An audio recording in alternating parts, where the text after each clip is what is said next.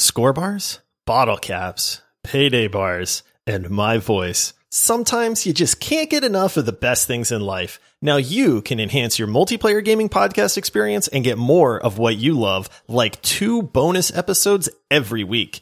Want early access? Want to stop hearing my ultra cheesy intros and ad reads? Well, now you can by subscribing to us on Apple Podcasts. Want amazing perks and to be the coolest person around in the Discord server? You can still support us over at multiplayersquad.com and earn our eternal gratitude. No, really, our gratitude is forever. We'll love you forever. What do you mean I sound creepy? What? You're starting the episode right now? I was about to tell them about...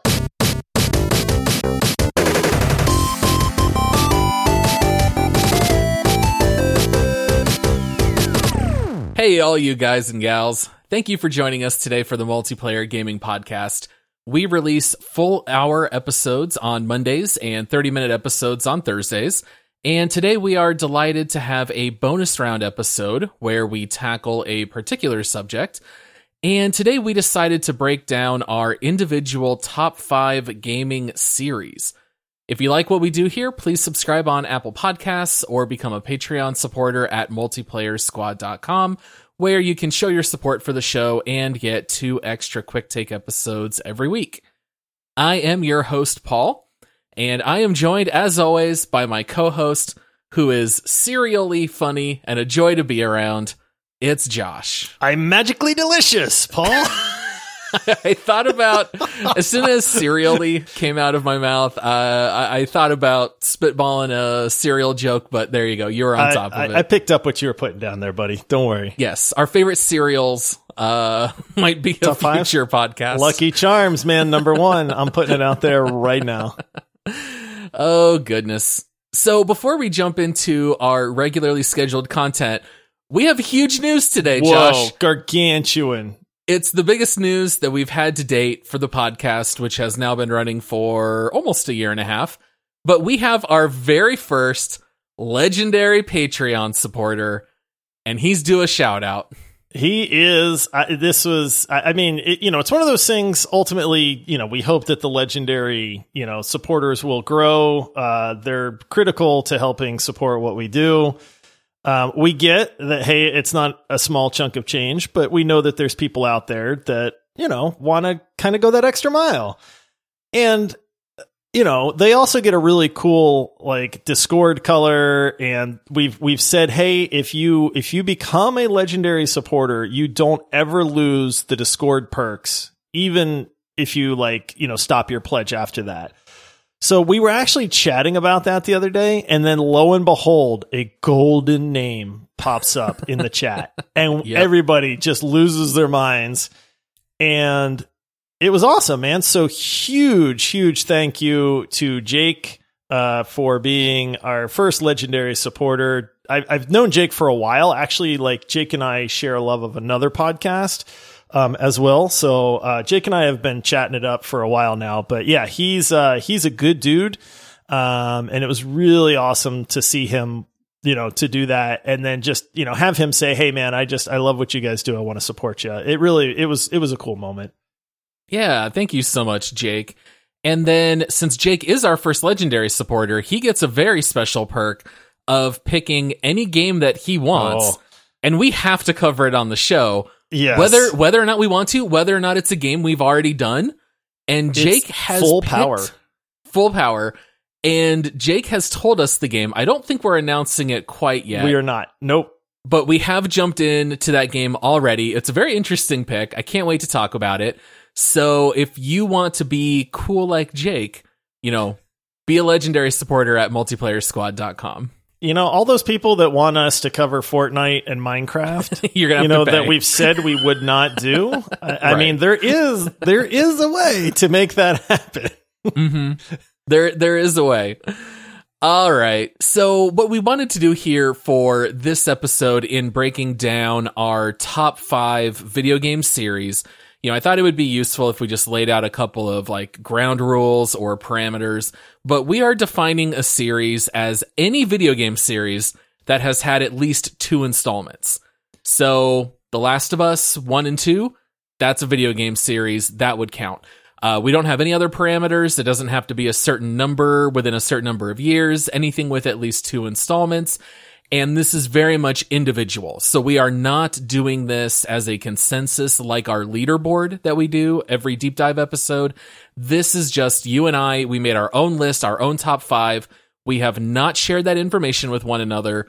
We are just going to go back and forth. We're going to share counting from 5 all the way to 1. And we'll just bounce back and forth and share what we had. We'll spend a few minutes talking about that series and then moving on from there. So obviously, there's a lot of gaming series out there. Ooh. Narrowing it down to a top 5 is rough. When we talked about this initially, I was like, okay, yeah, this will be easy. Like, top 5 series, no problem. And then my brain just started like ticking off check boxes of different series. And that's when I went, oh no. Like this is picking a 5 is going to be really hard. Like this is actually way worse than I thought it was going to be. Yeah, so there's definitely a little bit of personal preference here. We're not necessarily going with the top 5 critically acclaimed series. It's just personal for what we like the most for our top 5. I was going to say that's the key here, right? Is don't think we are electing the top 5 series of all time. This is like a lot of personal preference here. So, I don't want to get yelled at by people that are like, I can't believe you didn't put so-and-so in your top 5. It's like, I get it. Yes, but there's only room for 5. And, personal preference it matters a lot in this case. So, yeah, and if time allows, we will definitely have some honorable mentions. If this episode goes well, maybe we'll even break down numbers 6 through 10 on a later episode. I don't know. But when I initially made a list, Josh, this is not a joke. All I did was a cursory glance at Google looking at the top selling series. And before I knew it, I had a list of 31 series that I was considering in my top 5. I had 14, something like that. And I didn't Google at all. But then I kind of X'd out a few of them because I was like, I'm old. Nobody's going to remember this series. Nobody's going to want to hear me talk about Twisted Metal again, that kind of stuff. So it's like, I did kind of whittle that down quickly. But then it's funny because my list changed dramatically because I legitimately had that problem where I was like, oh, this series needs to be in there. Oh, but wait, if I put this one in there, then there's not room for this series in there, And so that was really the challenge for me, was saying how do I fit in some of these series that I think need to be mentioned and need to be in there, but you can't. It's only 5. Yeah, only 5, which means we're leaving out some masterpiece series that just mathematically have to get cut. Absolutely. And that's where the challenge is. It's just which ones do you leave out? Maybe you might be right. Maybe we need to do 6 through 10 later on, or maybe we'll just throw in a couple honorable mentions towards the end of the show or something. But this wasn't easy. No, it was not easy. And I feel like maybe we started at the wrong end. In hindsight, maybe we should have gone from 20 to 15, and then over the course of multiple episodes, count down to 1. But today you guys are going to get the top 5. I didn't care about what we've already talked about on the show before. I just said, I'm going to stay true to the spirit of the question. What are my top 5 favorite series? Which means you guys can already guess at least a couple of them. But I'm definitely wanting to talk about some of those honorable mentions as well. So, I'm very excited to jump into this. So, Josh, why don't you kick us off? What do you have coming in with your number 5 gaming series of all time? I have to wonder, too. I mean, I would think you and I have not discussed our lists at all. So I would think that we're going to wind up having some overlap, but I'm curious if our rankings of those are going to be different as well. So if we have one, I guess we'll have to share it at that point and then talk about maybe why it's different a little bit. But okay, number 5 for me, I have played almost all of these games. I actually looked up the Wikipedia, and there's a few of these games I was like, okay, I've never heard of that. It was on some weird system, or there was some weird offshoot that I never played, but Legend of Zelda. Okay. It's in my top 5. Legend of Zelda did not make the cut for me. It did not. No. Wow. It almost didn't for me because it's number 5. Mm-hmm. I'll tell you why I cut it. There are a lot of installments that just don't quite make the cut for me. So because of that, I felt like I'm going to go more for the series where every installment is pretty good. So I did not include it, but it was definitely on my list. See, that was the struggle that I had. But when I thought about it, because I wanted some of these games to be, if it's in a series, you don't want to just feel like you're playing the same game like over and over again. Like it has to be different enough where you're like, oh yeah, this definitely feels like it's part of a series, but it's different in a way too. And I just remember, don't get me wrong, I don't like all the Zelda games. Like I'm going to upset some people here. Twilight Princess, I was not a fan of. And I know we have some listeners where they said that Twilight Princess is their favorite Zelda. So I'm sorry ahead of time, but I did not like Twilight Princess, man. But Ocarina of Time, which is probably the greatest Zelda ever made. Majora's Mask was a great follow-up to that. I mean, Wind Waker, Skyward Sword, of course. Now we've got Breath of the Wild. Breath of the Wild. Past. You know, right. Link to the Past. There's even some throwback stuff. I mean, what was the one? Was it Link to the Past that they just re-released on the Switch that had all the updated graphics, but it was still like the top-down, like 2D? I think it was Link to the Past on No, that was a different one. Link to the Past was the one on Super Nintendo, and that was one of the very first Zeldas that I ever played. But dude, yeah, you got to hand it to Zelda. I mean, they've been doing it for, I don't know, like 38 years or something like that. I mean, immensely popular. It's just, they really are. It's neat to see the progression and regression of Zelda because like not everyone can be a home run. I'm a huge fan of Breath of the Wild. I really hope Breath of the Wild 2 lives up to the hype. You know, I love what they've done with the series with making it more, I don't want to say open world because I mean they've kind of always been open world, but just I like where the series has gone. I don't know that they'll ever recapture what Ocarina of Time was, but it's like I couldn't put a list out there without having Zelda on it because there's just been so many good Zelda games. And so, and I have fond memories of like my wife and I, when we were dating, we weren't married, like playing Zelda together. So there's also a little bit of that nostalgia, like time in your life kind of, you know, benefit going there, I guess too. But yeah, there it is, man. Number 5 for me. Yeah. And to fact check us here on the show, I think the one you're thinking of is Link's Awakening. Link's Awakening. Thank you. Which we did buy in our household, but I did not play it. Really? Here's the thing. I knew it had Link in the name. In the title. Well, okay. That really narrows it down. Yeah. I mean, for me, I know we've talked about it before. The Wind Waker is my personal favorite. That and Breath of the Wild, I just absolutely love. So, all right. So your number 5, The Legend of Zelda. My number 5 is the Super Mario Brother series. Oh, another Nintendo one coming in at number 5, man. Another Nintendo. All right, Paul, here's a big shocker. Not on my list. Yeah? Yeah. So you picked Zelda over Mario. I did. I definitely needed to include Mario because there are so many good ones and none of them are bad. I think some of them are definitely better than others. And this one definitely carries a lot of nostalgia for me because my earliest gaming experiences were playing Mario 1 and Mario 3 on the NES. This is where I learned about video games. They were the earliest ones I played, and that was all I wanted to do, was go to my friends' houses and play Mario. I also really love Mario 64. I love Mario Galaxy. So good. I love Super Mario Maker. There's just so many good ones. I had to include it on my list.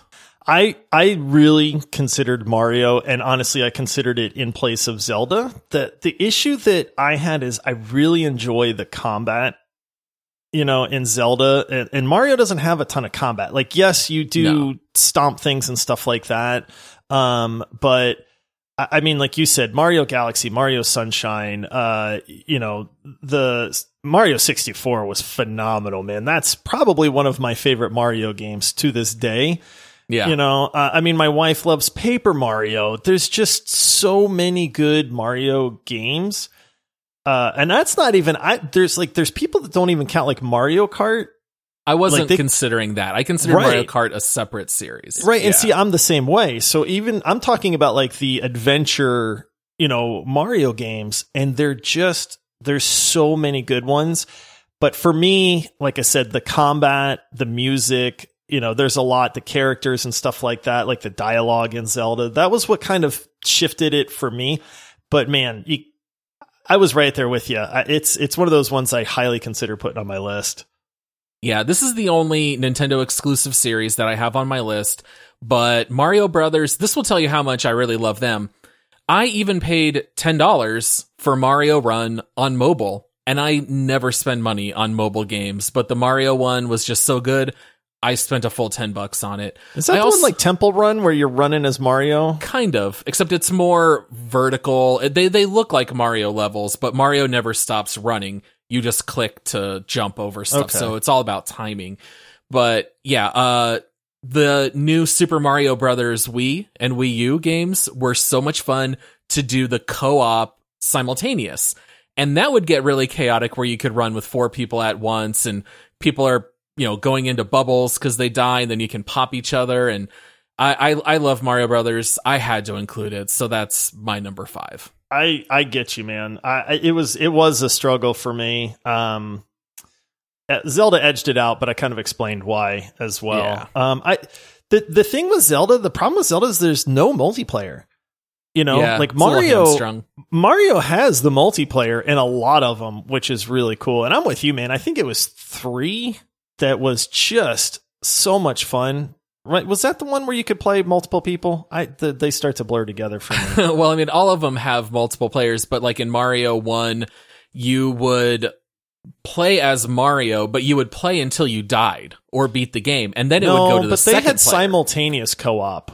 And then Mario 3 was where you would switch off after you would die or beat the level. None of them, I don't think, were simultaneous until you hit the new Super Mario Brothers. Maybe I'm thinking of you just pass the controller when you beat the level or when you died. Maybe that's what I'm thinking of. But yeah. All right, so man. What you got at number 4? Number 4, I don't know. I don't think this one will be on your list at all. But when I thought about, man, what gaming series have I always been excited about? Every time a game released, what do I get excited? Like to me, that's kind of one of the qualifications of a great gaming series. I've been playing this series for a long time. And honestly, the last game in this series is still insanely popular and it holds up to this day. And that is The Elder Scrolls. Oh, okay. I wondered if either of us would pick Elder Scrolls. It's phenomenal, man. Now albeit it is right up my alley. I love fantasy settings. I love, the character classes and your characters getting stronger and the RPG aspects. I'm not a fan of the Elder Scrolls Online. I just think it's too easy. So I did try that out, but I don't really consider that in the series. It's like an MMO, right? So it's like exactly kind of off on its own little planet there. But I mean, okay, I didn't play I think the very initial Elder Scrolls was called like Arena or something like that. It was really goofy, but I started with Daggerfall. I think you and I have had a pretty good discussion on Morrowind because I remember you telling me that you played the heck out of Morrowind, right? Yeah, that was the first one that I played, was number 3. And I did play 4 and 5 a fair amount. Oblivion, I thought, really kind of catapulted the series into the modern age. And then Skyrim is just incredible. I think I mentioned this, right? I got my daughter, who doesn't like anything that's not a dinosaur game, right. Like to try Skyrim. And she was really impressed in the beginning. She thought the introduction was a little slow. And I think she was just overwhelmed because that's her first like fully open world. And I think she just kind of went like, there's too much to do. But I was watching her play and I was just like, dude, this game is still phenomenal. Like, it's still so great. Yeah, I know we've talked about it a little bit before. It was always a little too open world for me, where I need a little bit more structure, a little bit more of a tighter storyline. But I know I also shared the story, I'm pretty sure it was Oblivion, where I accidentally turned my guy into a vampire, which I did not dig because I'd have to break into people's houses at night and feed on people while they were sleeping. I love the fact that you had to do that, Paul. I remember that kind of like ruining that multiplayer or that one playthrough where I had to go back to a really old save because I didn't even notice I had turned into a vampire. But yeah, you got to give it to the Elder Scrolls. They've always been very fun. They're definitely major events. I did a Google search for Elder Scrolls 6, and according to Google, the next one is scheduled for release in 2026. Oh. I don't know why they're waiting that long, because Skyrim has already been out for forever, but Elder Scrolls 6 will definitely be one of those huge events where everyone will buy it, everyone will play it. It's just, and that's kind of the thing is, I think they're not in a hurry because Skyrim is still so popular, so many mods for it. Yeah. I mean, it's one of those things where, because there's so much to do, I love the fact that they introduced like the dragon aspect of it too, the Dovahkiin and the dragon speech and all that. I mean, there was just so many things about that game that I loved. There's some minor complaints. The combat got a little too easy if you knew how to kind of build your character and stuff like that. But I mean, what game doesn't have flaws, right? Right. And they've always had really cool voice actors. Like I remember Patrick Stewart was in, I think, Oblivion and stuff. So yeah, you got to give them credit. It's always been very high production all around. Yep. All right. What's your number 4, Paul? My number 4, I think, is going to be the first time that we overlap. And this might surprise you, but I'm coming in with number 4 with Dragon Age. Ooh, it is on my list. And it is my number 3, actually. Oh, okay. So wait, are close. you telling me that I'm higher on Dragon Age than you are? It could be. And I'll tell you why. For one, the Dragon Age games are only loosely connected.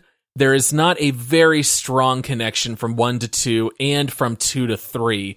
There are hints that 3 to 4 might be a little bit of a direct continuation, but like you play as the Grey Warden in Dragon Age 1, and Grey Wardens don't even really exist in Dragon Age 2, and then you move on to Inquisition, and the hero from Dragon Age 2 doesn't really exist. They talk about him or her, but it's almost like a series in theme and in geography in a way. Like I was going to say, I think it's world, right? Yeah, I think it's. I see I get what you're saying. The world is the same universe. Yeah, exactly. Yeah, so that was why I gave it a little bit of a knock. But obviously, we both love Dragon Age. What is it about Dragon Age that you love? I mean, a lot, man. It's one of those things where, I'm a huge sucker for the fantasy setting, right? I love like good classic, like high fantasy, they call it, with like your dwarves and your elves and dragons and stuff like that. So, it fits with one of the things that I love there. The combat in that game, I love like the tactical nature of it. I love the party aspect of it. The progression is so good with the characters and how they interact, and the gear and the magic and the melee and your ranged. It's just like, it checks every box for like enjoyable combat in like an epic role playing game. And then it's just like the scope, man, the polish. Like, I know like you're a huge fan of, cause you like Origins better than Inquisition, right? Origins is by far, I think, the best entry in the series. Yeah. Without question. And it's just, but the thing is it's like it's all voice acted. The characters are so in depth. It's a believable world. Like when you're playing Dragon Age, like you're in that world, and there's just so much that they do right to tell the story, to like suck you in. I mean, there's really not much to not like. And that's the thing, right? Like I think about games that I get super excited about, like Dragon Age 4, they've shown nothing. And I'm so excited for that game to come out because I want to go back into that world, and the just the gameplay and the characters and all that. So that's why I put it at number 3 for me. Yeah. One huge thing that we didn't touch on yet with Dragon Age is that your choices matter. I mean, that's a huge part of Dragon Age, where you have major decisions that will alter characters' fates, that will adjust how the world responds to you moving forward. And to me, I always find that to be really interesting, and it makes it highly replayable. Let me redo this mission, but now let me take Leliana and Morrigan instead of Sten and Alistair, and then I'm going to hear all of this different dialogue. I'm going to be given different options for how to complete quests. It completely changes the game up, and the one thing that you also got to mark it down for is that Dragon Age 2 is a good game, but it is a black eye. And when you only have 3 installments, this is where I'm getting very nitpicky, but that's why I dropped Dragon Age down. I initially thought it would probably be number 2, but when I really sat down, I ended up dropping it to 4. But all 3 games are highly worth playing. I definitely recommend all of them. And I'm not really one for fantasy like you are, but yet I do love these worlds because the stories are fantastic. The combat is a lot of fun, and how it all intermixes is just like video game magic to me.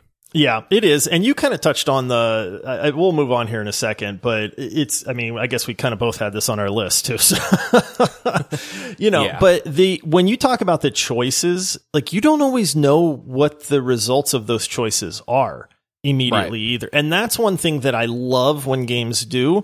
It's one of the things that I love about The Witcher, and some other games is it's like, hey, you're faced with this choice. Okay. Like, I naturally, make the good guy choice. That's just kind of how I would do in real life too. But then it might be 4 hours later in the game where you see what the actual result of that is. And that's incredible because that, like, the cohesiveness and the ability for a developer to tell that kind of story so much further into the game is really incredible. And I like that. Like, don't get me wrong. There's some times where it's like, hey, you make this choice and then a party member gets mad at you and they're out. Like, that's kind of cool too. Or they'll fight you to the death where you have to kill a team member because you made a choice that they cannot abide by. Right. And that happens which is in the game. Yeah. Yeah, absolutely. Because, that's kind of how real life is now. We don't all go around killing each other, but it's one of those things where it's like, yeah, if this guy is adamantly opposed to the decisions you're making in this game, then, like, he's going to let you know. And there's not a lot of games that do that, man. And that I think that's kind of unique to Dragon Age in the sense that you can really tick off your party members to the point where they won't just kind of go like, so-and-so has a bad opinion of you. Like, they will hate you and they will try to kill you. And then they're gone from the game forever, and that's, like I said, I don't know of too many other games that do that. Yeah. I know that, like, some RPGs will have elements like that, but Dragon Age has a really good way of making the RPG action a lot of fun. It mixes in the action really well, but Origin in particular is still an RPG at its core, which is why I love it. The last thing I'll say about Dragon Age that I also really loved, I remember that the action would also lead into cutscenes in a clever way. So your characters, who are the melee fighters that are up in the action fighting the Darkspawn, they'll get covered in blood.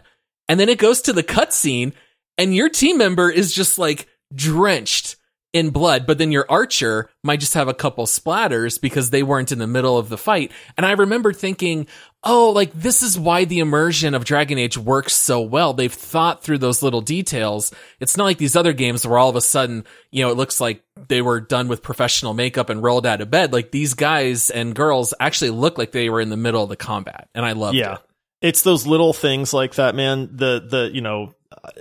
Most games do that now, but when you change out a piece of armor or something like that, right? But like you said, they look haggard from combat.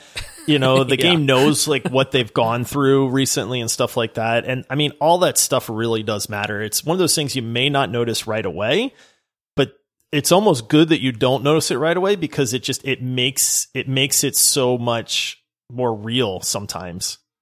Yeah. All right, so Dragon Age was your number 3. It was. So I was going to say, your next one up on your list, do you think it's one I might have, or do you want me to do another one of mine? I think the next one might be another one that we share. But tell me what your number 3 is. And then okay. I was going to say, I didn't want to just jump in and do 2 in a row, but all right. My number 3 is Grand Theft Auto. It's my number 2. Okay. All right. So we both have GTA. Oh, man. That's too funny. Yeah. All right. So what makes you put GTA on your list? Dude, what other series exists in the world that's like Grand Theft Auto, man? They're so good. They're all classics. Every single one. That's literally the point of it, right? Like, it's every Grand Theft Auto was amazing in its own right. Each one was groundbreaking in some way. The characters are so memorable in every single one of them. They made so many good advancements from like one to the next. You know, like like just technically, like mechanically, like all of they just got better and better and better as they went along. And it's like, you know, there's all this hype around Grand Theft Auto 6. Like, who knows when it's going to come out, but I guarantee when it comes out, it's probably going to be like earth-shatteringly good. And it's going to be so far above and beyond what 5 was. And that's what I feel like Grand Theft Auto was, man, is it's like every single one in the series was just so much better than the other one. Now, don't get me wrong. I'm not saying that they're not without their faults. And yes, like Vice City was very, very memorable to a lot of people, you know, maybe more so than like 4 or something like that. Like, I get it. Everybody's kind of got their favorites, but just from a technical development standpoint, I feel like the series just like it just compoundingly gets better and better and better. This series, more than any other, I have 100% confidence that the next one will be fantastic. There was a time when I thought that about like Mass Effect, and then you have some bumps in the road, or maybe some other series, even Mario, you know, they have some that are better than others, but the GTA series are always great. All of them in their own way. For me, I was kind of curious if you have a favorite, because for me, it is probably Vice City. But that's also in part because that was when video games actually became a part of my everyday life. I played games very casually, but my girlfriend, who I ended up marrying, her older brother owned GTA 3 and Vice City. And I remember just kind of catching a couple cutscenes, and I was like, oh, video games have cutscenes? I just had no idea. My only frame of reference for gaming was mostly Mario. And I loved mob movies. I remember watching him play GTA 3, which had a whole lot of, you know, mob type storylines, and I loved it. It totally sucked me in. And GTA 4 is definitely one of my favorites as well. And to me, one of my favorite missions ever is the major heist at the end of GTA 4, where you're Nico Bellic, you rob a bank, and you're running through the streets with backpacks of money with a assault rifle, you know, in this firefight with the cops while running for your life. I don't remember ever feeling quite so exhilarated during a mission. They're all great. Not to even mention GTA 5 Online just added so much content that you can play online with others. What a series. That's why it's my number 2. I mean, it's one of those things where I have had a ton of fun playing the GTA games. I don't really have any interest in playing them right now because I think I've just played them so much, you know, that like I'm not going to like reload up like GTA 5 and give it another run through. Like we did GTA Online, you know, for one of our episodes, and that was really cool. It's insane, these cities that they build, like how many mechanics that go into these games, right? Like, I feel like this is almost like what Cyberpunk tried to do, and then they just failed miserably. Because I remember telling you way back before Cyberpunk was even, you know, they even had like the big like E3 reveal where they had like 40 minutes of gameplay and stuff like that. And I remember telling you, if the driving in Cyberpunk is anything close to what it is in GTA, I'll be so happy. And then it was such a miserable comparison.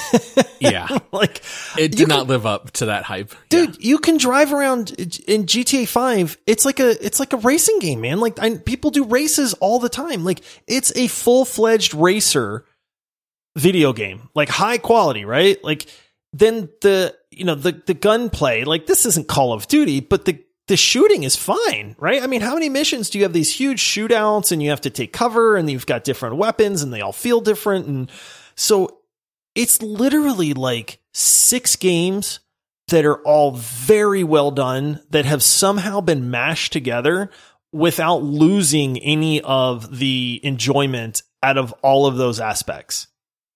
Yeah. And, you know, I knocked Elder Scrolls for sometimes not pointing you in the right direction enough.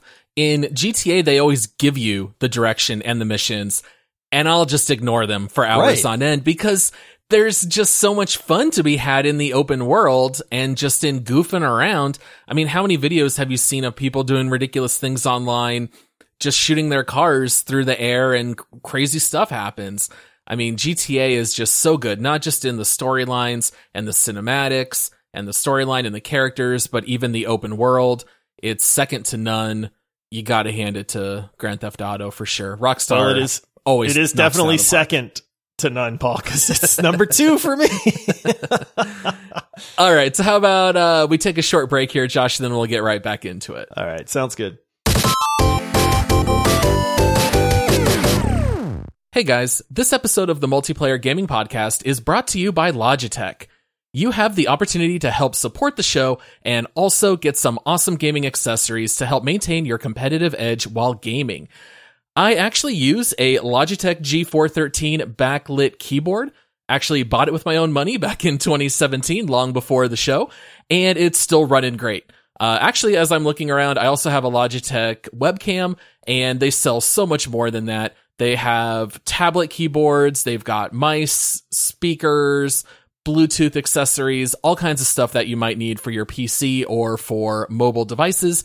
So you can actually head on over to multiplayerpodcast.com/Logitech store, and that'll forward you right to their website.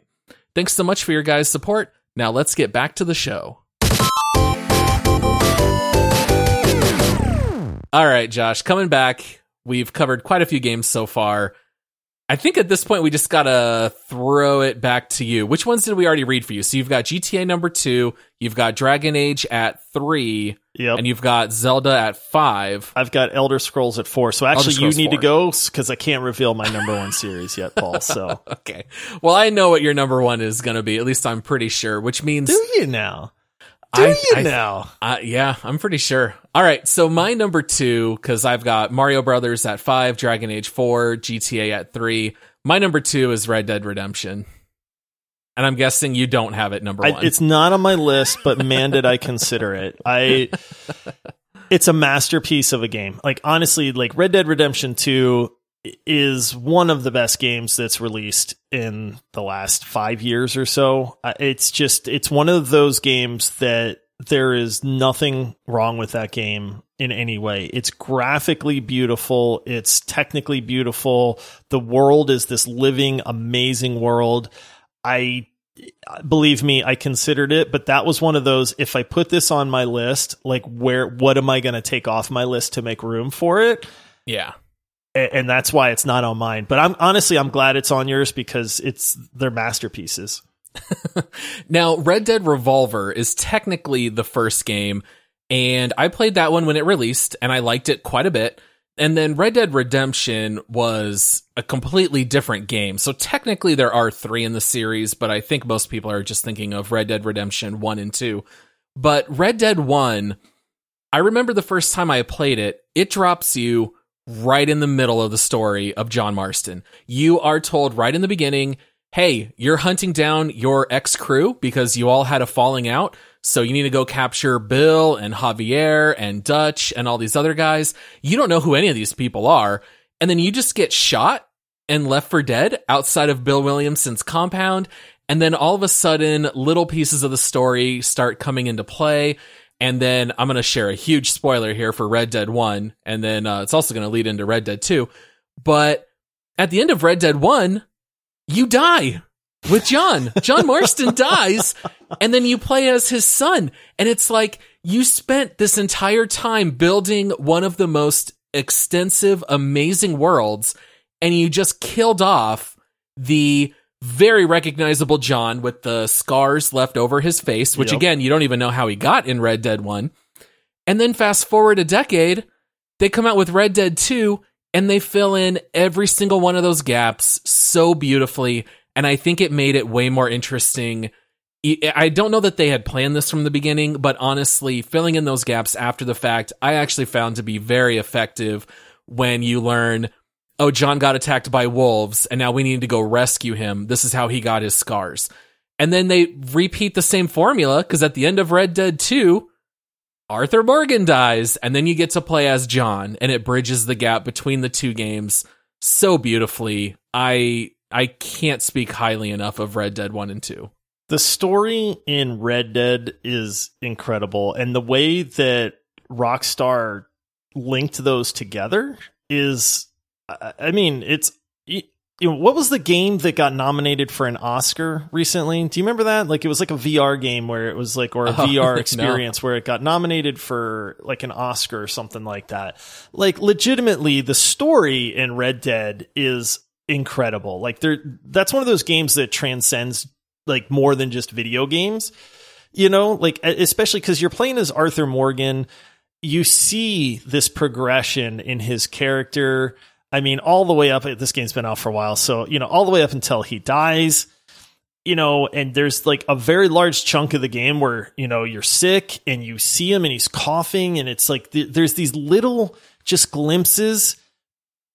They do such an incredible job, like, telling that story and having these characters be real people. They're not these super heroic people. Like, they have their faults, they have their quirks, like all of these things that make people like people. And it really is incredible. Like, I only played that on the PS4, and it's one of those things where I really want to get it for PC just to go back into that world. Like, who doesn't like being a cowboy, right? Like, yeah. I don't know about you, but I like capturing those guys and then laying them across the railroad tracks too, because like you can do anything you want in this game. Like, that's the other really cool thing is they've thought of everything. Like, you want to go capture that guy and ride him back to town and throw him off a cliff? You can do that. Feed him to an alligator, Yes. But that's one of the beautiful things that Rockstar just did so well that CD Projekt Red completely fell on their faces with Cyberpunk. And I remember when Cyberpunk came out, you would have these times when you would like shoot guns and like people wouldn't move and no one cared. And then you would just see it side by side with Red Dead. You can just sit in Red Dead and just watch the NPCs, and they'll interact and they'll bump into each other and they'll start fist fights, and all these things happen in just sitting in the open world, that it's incredible how much time and love and care went into those games. And just the fact that they killed off John in 1 and then kill off Arthur in 2, they don't leave anything on the table. Like, they just say, hey, here's every single idea we have. We're going to throw every idea into this game. We don't care if we're going to be hamstrung on the next. We trust that we'll be able to figure it out later. And that's what I love. And then the last thing I will say is, have you ever hated a character quite as much as that turd Micah in Red Dead 2? Oh my goodness. That's how you know. Like, honestly, like, that's how you know a good villain is when you hate them with a passion. And Micah is I'd kick that guy in the face, man. If I saw him. Dude, you spend all of Red Dead 2 as Arthur Morgan just begging John to be a family man, be there for your son, be there for Abigail, your wife. And then Arthur dies and John decides to be a family man. But as soon as they locate Micah, you are 100% with John, where it's like, I don't care. We're riding out. We're going to kill that, SOB. And then you just, you riddle him with bullets, and it never felt better in a game than gunning down Micah as revenge for him leaving Arthur for dead. It's so rewarding at the end of that game. I'm just glad that they knew that people needed that closure, so bad that they allowed that to happen, because it wouldn't have been the same otherwise. But yes, you're right. It was like that. And that's why gaming is so amazing, because you get to do it. Like, you hate this guy the whole game, and then you finally get to like take your revenge, and it just feels so good. And you and I always talk about how we play as the good guys in these games. Oh, that's being the good guy, Paul. There's something about being a cowboy in Red Dead where it just pulls a little bit of that revenge out of you, where normally I wouldn't really care in a game. But in this one, gunning down Micah is fantastic. That man deserved to be taken out. All right, so I think that leaves just our number ones, right, Josh? It does. And so Paul, you think you know my number one, huh? Oh, I know what sure your number one is. Yeah, we both know our number ones. Why don't you tell me what my number one is? Josh's number one is going to be a fantastic series brought to you by CD Projekt Red. Wrong. Called The Witcher. Wrong, Paul. Bull. You left The Witcher out of your top 5? Dude, I'm going to explain this because I know this is catching you off guard. All right. The Witcher 3, best video game ever made. I stand by that every single time. It is. But Witcher 1 and Witcher 2, you know what I mean? Like, Witcher 1 was pretty bad. Witcher 2 was, like, there's a reason that they made Witcher 3. Witcher 2 is fine. But as a series, I can't say that The Witcher is the greatest, like, series ever made for me. Right? Okay. Like, Fair so enough. that's why. Like, honestly, I don't want people to be like, no way, right? So, again, Wow. Witcher 3 stands on its own. It's absolutely incredible. It's my number one game. I hope that something can dethrone it one day, but that just means that somebody made the perfect video game, right? So for me, the number one series, and I have played all of these except for the weird one-offs. There's always those weird one-off games that I've never heard of, man. But Okay. it's got to be God of War. Oh, okay. God of War. It is. Now, I know Have you you were like, played that all would of have them? been your number two. I did. Yes. Okay. So funny story, right? Because God of War for the PS4 was coming out and it looked phenomenal to me. I love Greek mythology. I love Norse mythology. Again, I'm such just like a fantasy nerd, right? So I was dying to play this game, but I didn't own a PS4. Well, I remember our friend McKinney was like, hey, you can borrow my PS4 if you want to play it because I'm going to be getting it. And I went, great. And he says, have you played any of the other ones? And I said, well, do I need to? And he says, well, not really, but it'll probably help you understand the character a little bit more. So I remember McKinney lent me his PS4 and he lent me the entire God of War series. Mhm. And So you played the first three? I played the first three from start to finish on the PS4 right before God of War came out. Right? I think maybe, well, I think you could play them on the PS4. I'm pretty sure it had the backwards compatibility. Maybe I played one of them on the PS2, but I'm almost positive I played them all on the PS4. But yeah, so I played all of them from start to finish. And, you know, some were better than others. You know, it's a lot of melee combat. And don't get me wrong, the older one was kind of janky and the graphics weren't the best, but the combat was still top notch. You know, you got to deal with the gods and the titans and all this stuff. And I love the story that happens to Kratos throughout like the God of War series, right? So like God of War 1, he is, you know, he's tricked by the gods. He, you know, saves a bunch of soldiers or so. I can't remember. It's been a while, right? But it's like, basically what he does is he ascends to Mount Olympus in God of War 1 and becomes the God of War. He's not the God of War initially, right? But he becomes the God of War, which is super cool. And then like in God of War 2, he teams up with the Titans. Now, what's cooler than a God of Olympus? Well, the Titans that the gods were fighting, right? So it's like you team up with these Titans that are fighting the gods. Like Athena plays a huge role. You know, Kratos is like revealed to be the son of Zeus. So there's all this intrigue and everything going on. God of War 3, this is where he just goes absolutely ham because there's all the betrayal and everything. And the series just keeps getting better and better and better, right? But and in bigger and more cinematic. By Yes. God of War 3, these boss fights are bananas. insane. Like you're climbing up and attacking the hand of a Titan and it's your entire screen. Like the sense of scale for these things was absolutely incredible. Right. And I love the rage and the betrayal that Kratos goes through. Like it's just nuts, right? Like, so the interesting thing I'll fanboy on this all night, but what I love is that if you've played 1, 2, or 3, and then you get into God of War 4, I'm just going to call it 4, right? But it's like, Who is this guy, right? Because you're like, dude, but it's like, if you know what this guy went through, if you know how many times this guy's been betrayed, if you know the heartache of like killing his wife and his kids, you know, because he was tricked into it and all this stuff. And then you see him. And what I love is he transcended like Greek mythology. And now he's in the land of Norse mythology. And you're like, well, wait a minute, but he's a god, right? Like, I guess they can do that, but it was like the first time like something has really done that. And like, he just wants to be left alone. Like, he's like, hey, I've settled down. I have a kid. I just want to be left alone. And then, man, do they screw up. Oh, yeah. Because they don't leave him. Don't make Kratos your enemy. Yes, they don't leave him alone. And that's all they had to do. And it's a masterpiece of a series, man. I absolutely love it. Don't get me wrong. I get the whole Witcher thing, but again, I can't hold that series up to the whole of God of War. So that's my number one. Yeah, I love the God of Wars. I remember running through, I think it was God of War 2 and 3 when they released. I don't think I played the first when it first came out, but I remember you fought some of the lesser known gods in the earlier installments. And once you hit God of War 3, you're just flat out fighting Poseidon, Zeus, Hades. You're taking all these guys head on.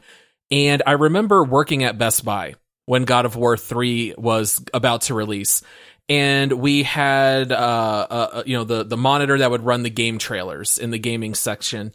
And I just remember watching the examples of the fights. And I remember the camera would always zoom out and the camera would move and Kratos would still be running around. And that was such a cool part of the God of War games. That's, I think, why the scope of size always worked so well. The camera was not always just stuck at the same angle behind Kratos. It was not afraid to zoom out and let you see the full picture.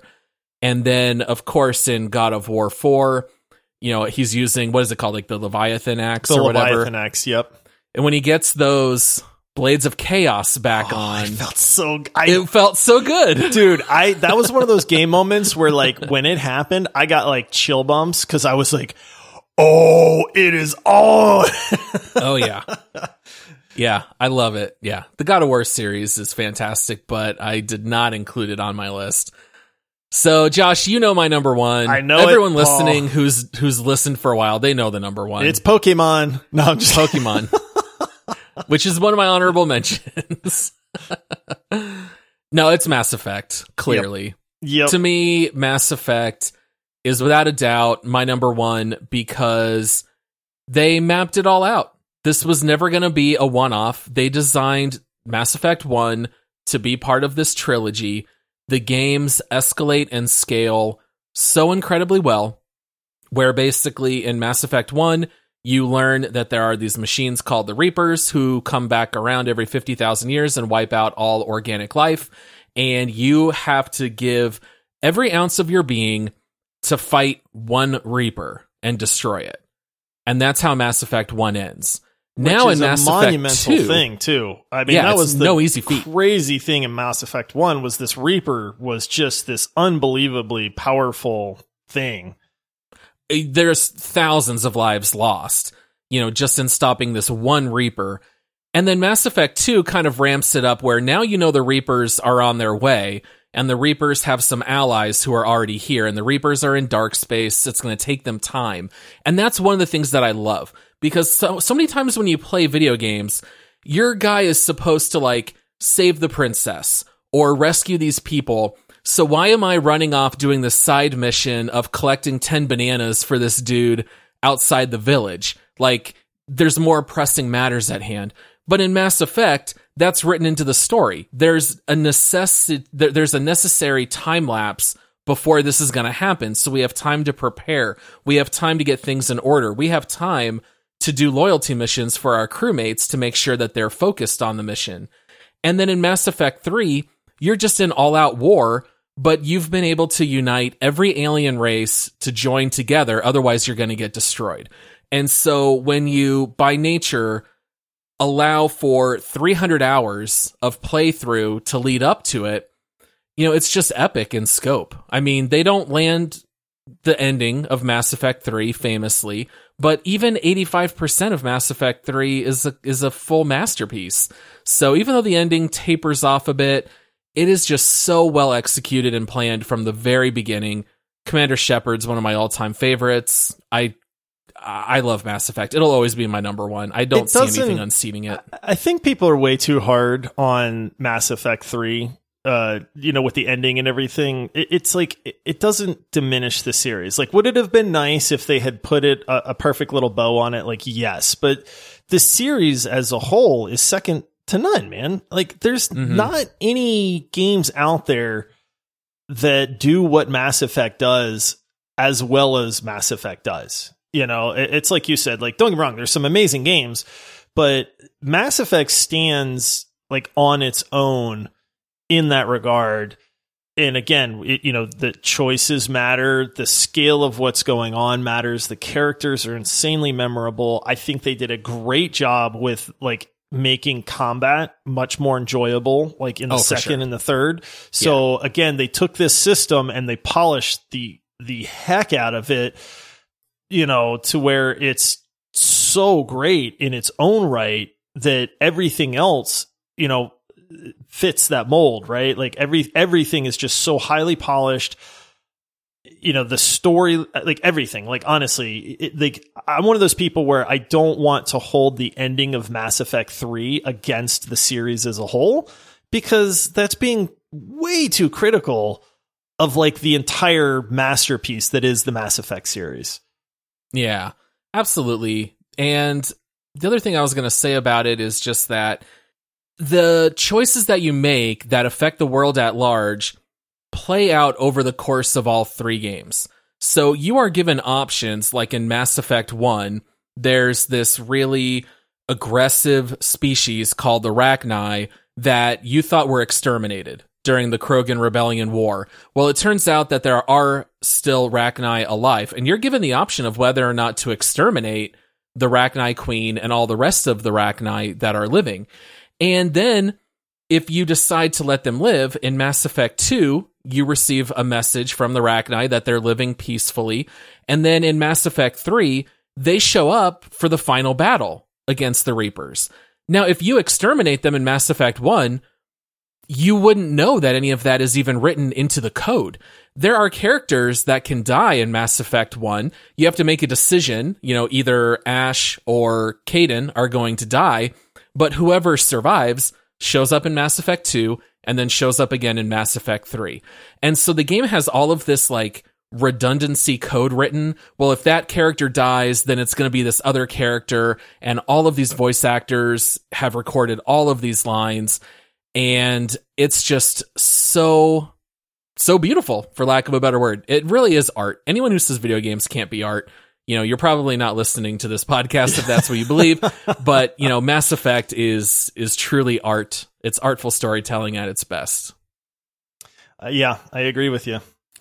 All right, so I feel like we can continue our top games maybe in a future installment.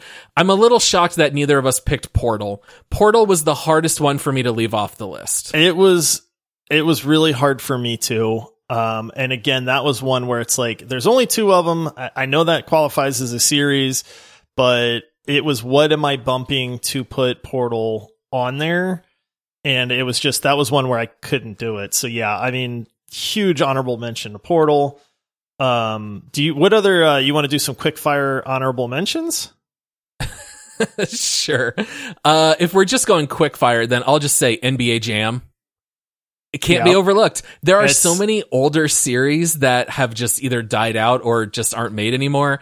NBA Jam cannot be overstated how fun it was to play that with your buddies at the arcade, especially once it was bumped up to 4-player. All of those are fantastic. Guitar Hero, Rock Band, great series. Metal Gear Solid, Uncharted. I was going to say, that was one that I had thought about, but just didn't crack the top 5 for me. Yeah, the last one that I'll say, if it's just rapid fire, is Batman. I think the Batman series might be the most underrated series at this point. I have not had a conversation about Arkham Asylum or Arkham City in 10 years. And I think that those games are incredibly fun. They're really good. You're right. Good. Like, they're very underrated or just not talked about enough.